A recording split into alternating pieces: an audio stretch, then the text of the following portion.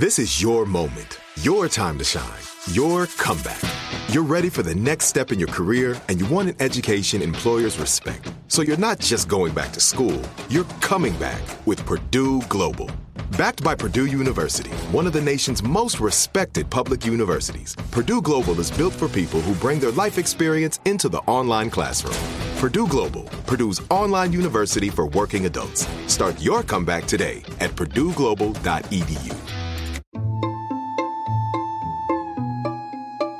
Our world is full of the unexplainable. And if history is an open book, all of these amazing tales are right there on display, just waiting for us to explore. Welcome to the Cabinet of Curiosities.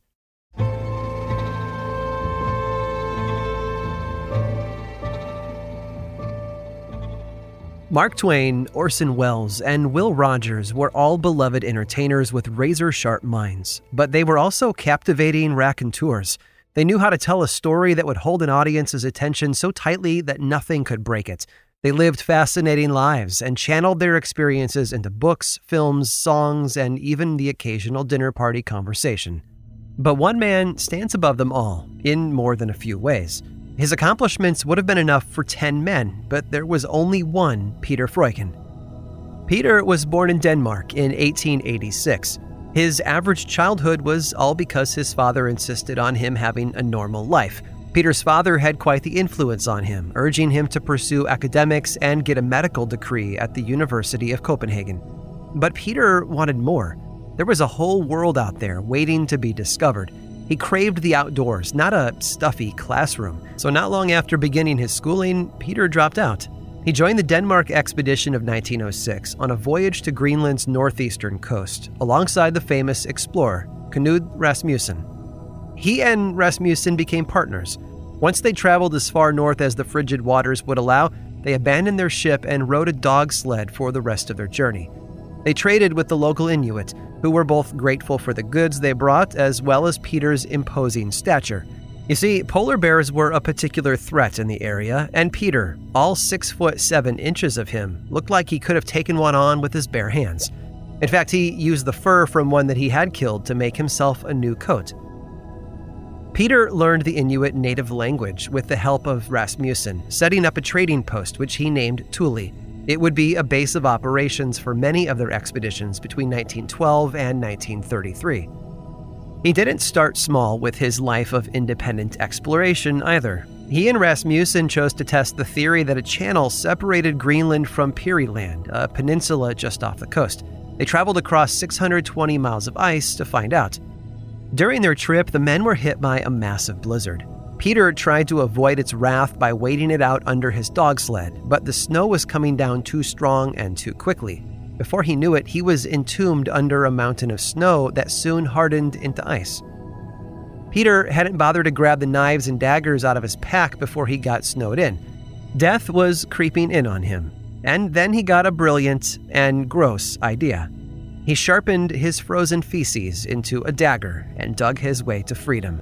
Unfortunately, his time in the ice had done considerable damage to one of his legs, and frostbite had begun to set in.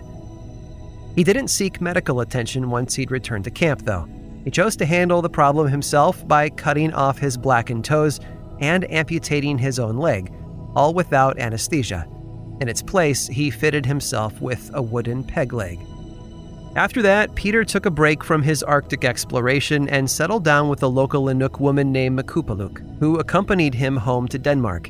He and Rasmussen started lecturing Danish audiences on their travels, and Peter got involved in politics. He and his wife even had 2 children during his time there. Sadly, she passed away from the Spanish flu in 1921, but Peter remarried, this time to a fellow Dane named Magdalene Vang Lauridsen. He continued to write, now focusing on books about his life, and took a job as an editor-in-chief of a magazine that his wife's family owned. He also became a film producer. Together with MGM Studios in America, he adapted one of his books into an Oscar-winning film in 1933. Peter appeared on screen in the role of a ship captain, perhaps one of the earliest known instances of typecasting. He and his second wife remained together for 20 years before they split during World War II. It probably wasn't easy being married to a man who was running off to fight injustice wherever he went. Despite the peg leg and his advanced age, Peter joined the underground Danish resistance movement against the Nazi occupation in Denmark. Anytime he witnessed an act of anti-Semitism, Peter would step forward and claim to be Jewish. No one wanted to mess with a 6'7" peg-leg Jewish explorer who had made his own coat out of a polar bear skin. But the truth was, he couldn't beat everybody. His work with the Danish resistance got him noticed by Hitler himself, and he was captured by the Nazis in France. He was set to be executed until he broke out of prison and escaped to Sweden. Just before the war ended, Peter got married for a third and final time and moved to New York, his adventuring days behind him. He focused his attention on his film career and continued to write novels and memoirs about his travels. He even made an appearance on the 1950s game show, The $64,000 Question, becoming the fifth person in the show's history to win the jackpot. Peter grew older and just kept adding more items to his seemingly endless list of accomplishments. Sadly, Peter Freuchen passed away on August 30th of 1957 of a heart attack. His ashes were scattered back in Thule, his home away from home and where he had met his first wife. The world lost a living legend that day, an Arctic explorer who had cut off his own limb, fought the Nazis, acted in and produced his own movies, and always had a story to tell, no matter where he went. Peter's father had always wanted a quiet, stable life for his son, but I think we can all agree that his failure as a parent turned out to be a wonderful thing.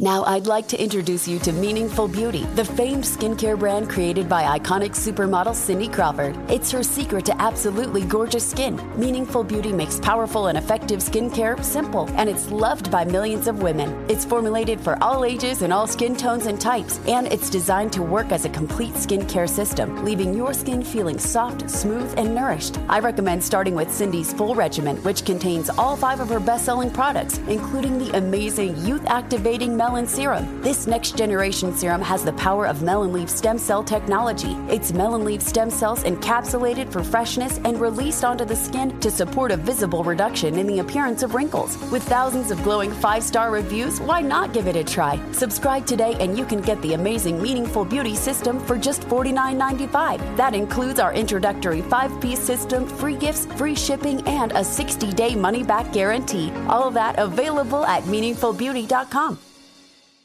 Good sleep should come naturally, and with the new Natural Hybrid mattress, it can. A collaboration between award-winning mattress brand Leesa and home design favorite West Elm, the Natural Hybrid is the culmination of these two companies' shared values: premium materials, meticulous craftsmanship, and sustainable practices. Made with natural latex, responsibly sourced natural wool, and environmentally safe foams, the Natural Hybrid elevates your sleep sanctuary, indulges your senses, and supports a greener tomorrow. Plus, when you purchase the Natural Hybrid, you're also helping fuel Leesa's work with shelters and those in need. Since 2015, Leesa has donated more than 40,000 mattresses to ensure children and families have a safe place to sleep. Don't put off a good night's sleep any longer. Get a Leesa mattress today for a sound sleep tonight. Visit leesa.com/iHeart. That's LEESA.com/iHeart. Hey everyone, it's Ted from Consumer Cellular, the guy in the orange sweater, and this is your wake-up call. If you're paying too much for wireless service, you don't have to keep having that nightmare. Consumer Cellular has the same fast, reliable coverage as the leading carriers for less. And for a limited time, new customers receive their second month free when they sign up and use promo code MONTHFREE by May 31st. So why keep spending more than you have to? Seriously, wake up and call 1-888-FREEDOM or visit consumercellular.com. Taxes, fees, and other third-party charges will apply. See website for additional details.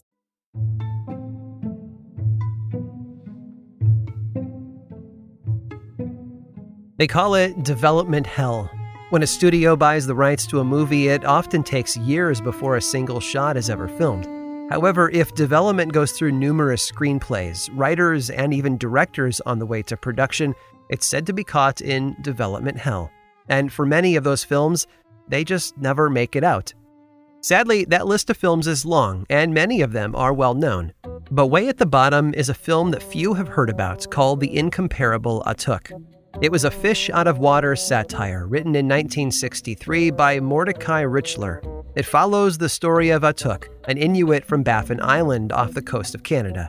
In the film, he finds his way to the mainland and soon becomes the fascination of Toronto's elite. The more time he spends with them, the more famous he becomes, and eventually comes to embody the same greed and excess of his hosts, forgetting where he originally came from.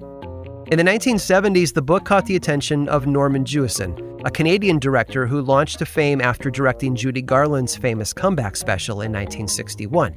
He went on to direct several award-winning motion pictures, including In the Heat of the Night and Fiddler on the Roof.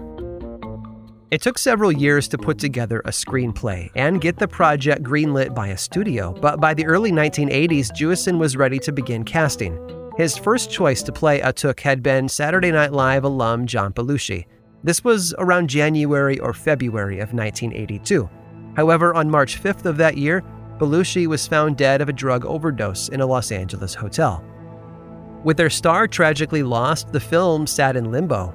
Then, in 1986, stand-up comic superstar Sam Kinison jumped on board, insisting on playing the title character. According to people involved in the production, Kinison didn't even read the script before accepting the role. He showed up to set and managed 8 days of shooting in full costume, but he didn't like the script and stopped production to perform rewrites. Naturally, the studio wasn't happy about that, and they filed a lawsuit, which put the project on hold for another several years. Before it could resume, though, Kinison died in a tragic car accident. But the Hollywood machine kept churning, looking for a lead actor for the film. Next in line was John Candy, who was interested in the role but needed time to read the script before he would accept. A few months later, he died of a heart attack without ever having made a decision.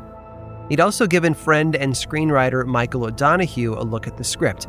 O'Donoghue had been known to have chronic migraines, but suddenly passed away of a cerebral hemorrhage the same year. It seemed like any actor who approached the role of Atuk met a tragic end, but every few years the script would surface again and make another attempt at production. In 1997, it felt like the right year to try, as another former SNL cast member found himself on the top of the casting list. Chris Farley had become a comedy icon by the time he had turned 33, but died of a drug overdose only months after reading the script, just like John Belushi. And just like John Candy before him, Farley had sent the script to a friend and fellow SNL cast member named Phil Hartman. Hartman died 5 months later. Since then, no one has tried to revive the Atuk project for production, which is probably a good idea since no director was looking to cast an actual Inuit for the role anyway. But beyond that, it appeared as though the film was cursed from the start, what with comedy legends suddenly dying after coming in contact with the script. There are a lot of unanswered questions surrounding the entire ordeal. But one thing is certainly clear. For everyone involved, adapting the incomparable Atuk was no laughing matter. I hope you've enjoyed today's guided tour of the Cabinet of Curiosities. Subscribe for free on Apple Podcasts or learn more about the show by visiting curiositiespodcast.com. This show was created by me, Aaron Mahnke, in partnership with How Stuff Works. I make another award-winning show called Lore, which is a podcast, book series, and television show, and you can learn all about it over at theworldoflore.com. And until next time, stay curious.